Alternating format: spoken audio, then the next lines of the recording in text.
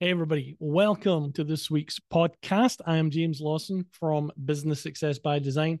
I am delighted that you're joining us this week. We were going to talk a little bit about online marketing versus offline marketing, especially if you're new in the business. Let's crack it on.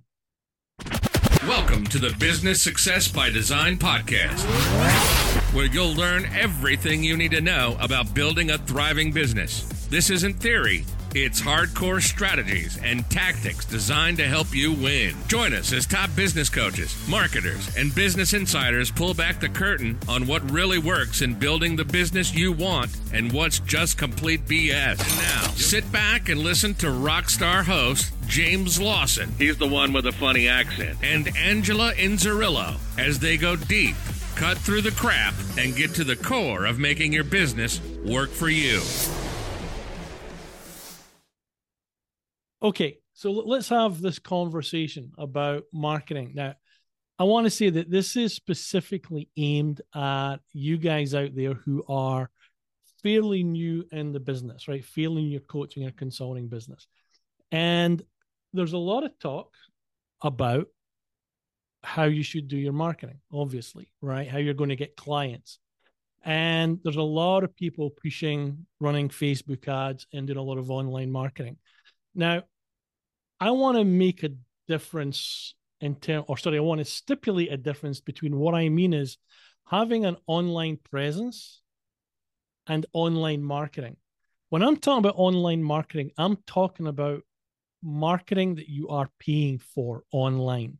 Google ads, Facebook ads, maybe LinkedIn ads, things of that nature. So we do a lot of stuff online, but none of that is through paid ads. We don't run paid ads, right, for our business.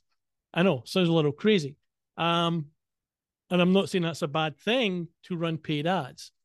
But if you're new in the business, there are a lot of considerations that you want to have before you start laying out gobs of cash, right, trying to run ads and trying to generate leads for your business. So there's this whole thing where we can do organic reach, right? Or do offline type stuff versus the online stuff. So one of the things that we did very early on in our business was we ran Facebook ads. All right. We thought hey, everyone's telling us you got to be on Facebook. You got to run some ads. You got to drive traffic to your website. And we spent a fortune. Like we spent a fortune running ads. And it really, really didn't deliver anything. Now, I am not saying it was the fault of Facebook or the Facebook ad campaign. It was definitely our fault for not being savvy enough on how to maybe do it to get the best result. That being said, it takes a lot of money just to even run testing, right? It can take a lot of money. So I'm going to suggest to you guys, for those of you that are fairly new, right, fairly new in the business, that you want to be looking more at generating business offline. And by offline, what I mean is, yeah, a little bit more manual, go to more events, turn up in person, join local associations, join maybe your local chamber of commerce, right? Because what we want to do here is like we want to extend your runway. Now, listen, if you're independently wealthy, good on you, right? Then go for it. I don't think that's the majority. I think the majority of people have a runway, whether that runway is 3 months, 6 months, 9 months, or a year. When we started, so I'm going to go back a little bit, but when Angela and I started, we'd started with a franchise, and we literally said to ourselves, we're going to give ourselves a year, 12 months. And if we don't get a client in 12 months, screw it. We're going to go back and get a job. As it turned out, everything worked out okay, right? We got our first client within like 8 weeks. But, and this is the biggie, we actually hired a service to do cold calls. Right. So we paid a bit of money every month, and they would call businesses. This was back in 2009. So, don't shoot me for saying this. But it was, yeah, we had a bunch of meetings, and we got a bunch of meetings, and I would go and I'd sit for maybe 90 minutes. I'd have my binder with all my PowerPoint slides in it. Right. This was very high tech. And we would walk them through a presentation, and at the end, we would make an offer. So we got our first client, then we got our second client, and then we were fine, right? So we're like, okay, this is going to be okay. Now, the thing that we did do that I think did change the game for us was we got really invested in our local chamber of commerce. We got invested in our local associations. So we would go to network events maybe a couple of times a week. We'd meet a bunch of people. We'd collect business cards. We'd make offers to send them something really cool that allowed us to get them into our list, because we didn't have landing pages, right? This is 2009. We didn't have landing pages where we could send people to that they could put their name and email in. We didn't have any of the fancy tech stuff that we've got now. This was manual. This was get business cards, put it in a list, and then nurture through that list using a constant contact or a MailChimp. Told you, like really high tech. So I think it's important if you're just starting out, especially if you're just starting out, not to get sucked into this idea that the fastest way to grow your business is by doing online paid ads, right? To drive leads to your business. It's not. It will quickly reduce your bank balance, right? You're going to run out of runway for your business, meaning you're going to have to give up your business maybe faster than you thought you might have to. What I'm going to suggest to you is think more about how can I generate conversations in my locality, right? I think there's an idea that we kind of all want to have this global presence. Maybe not, right? The whole, there's enough businesses in the US for you to build a pretty successful coaching business. And there's certainly going to be enough business in your local state. There's probably going to be enough business in your, if you look out maybe 25 zip codes from where you are, there's probably enough businesses there for you to build a successful coaching business, albeit doing it that way will be a little bit more manual. It does get you very good at having conversations. That's what I like about it.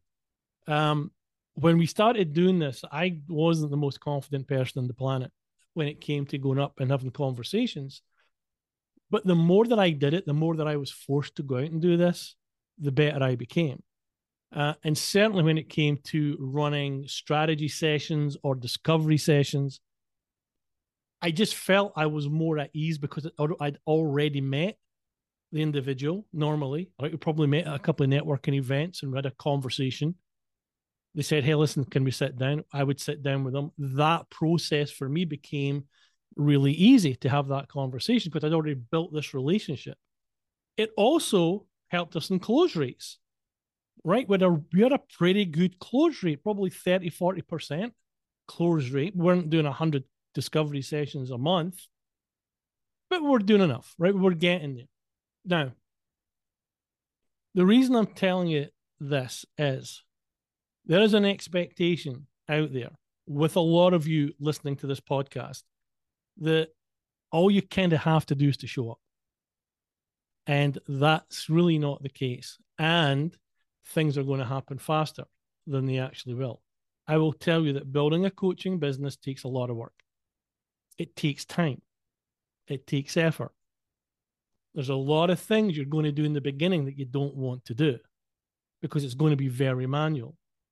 The reason that we want to do a lot of stuff manual in the beginning, as much as it's going to save money from running paid ads, you get an opportunity to test assumptions. You get an opportunity to actually go and test your funnel, if you will, but in a pretty manual way. And once you see that things are working the way they're supposed to work, then you automate it. But we're not going to automate something until we know that it's working. We're not going to just start building landing pages and throwing traffic at it, hoping that it's going to click. So by doing this thing a little bit more manually in the beginning, you definitely get this opportunity to kind of test out your funnel theory. Like, is this thing going to take? Are people going to go through it the way I want to go through it? But it's the way it is. It's the way it is. So what I'm saying and what I'm asking you guys to think about is, don't get sucked into the idea, right? And I spoke about this when we did the podcast on the comparison trap. Just because you're seeing people on Facebook talking about having 60, 70, $100,000 months, and they're doing it because they're running Facebook ads, like, that's not getting done organically. But they didn't start there.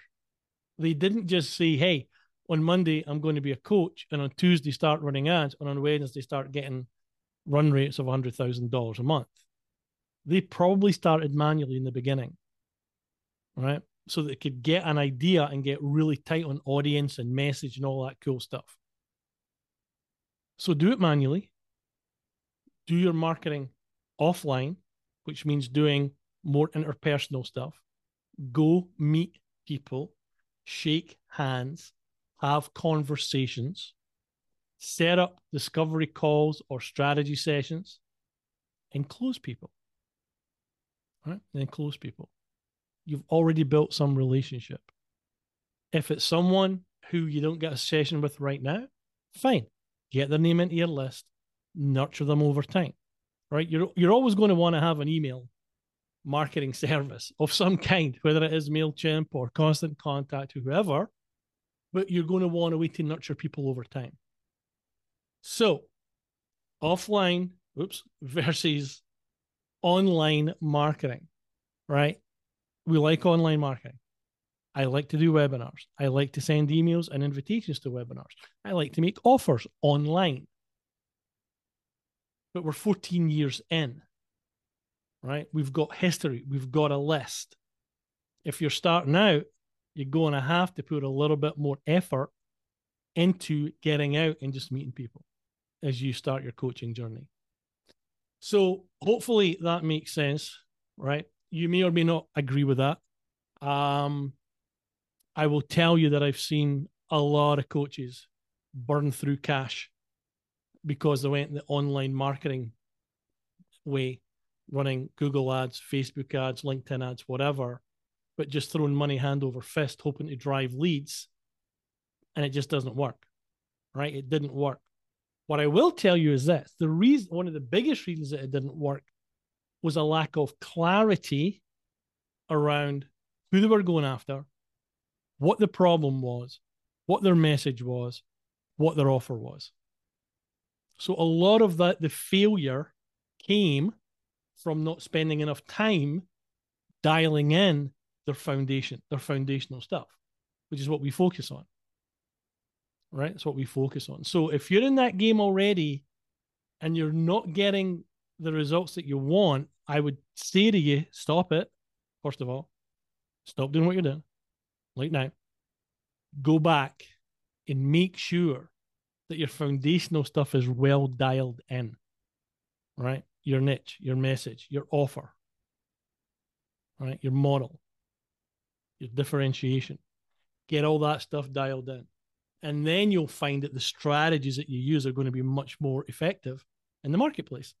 Just will. It's just how it works, right? So hopefully all that made sense. Thanks so much for hanging in. And if you have a comment, feel free to leave that comment anywhere. You might find a box that says, comments. All right.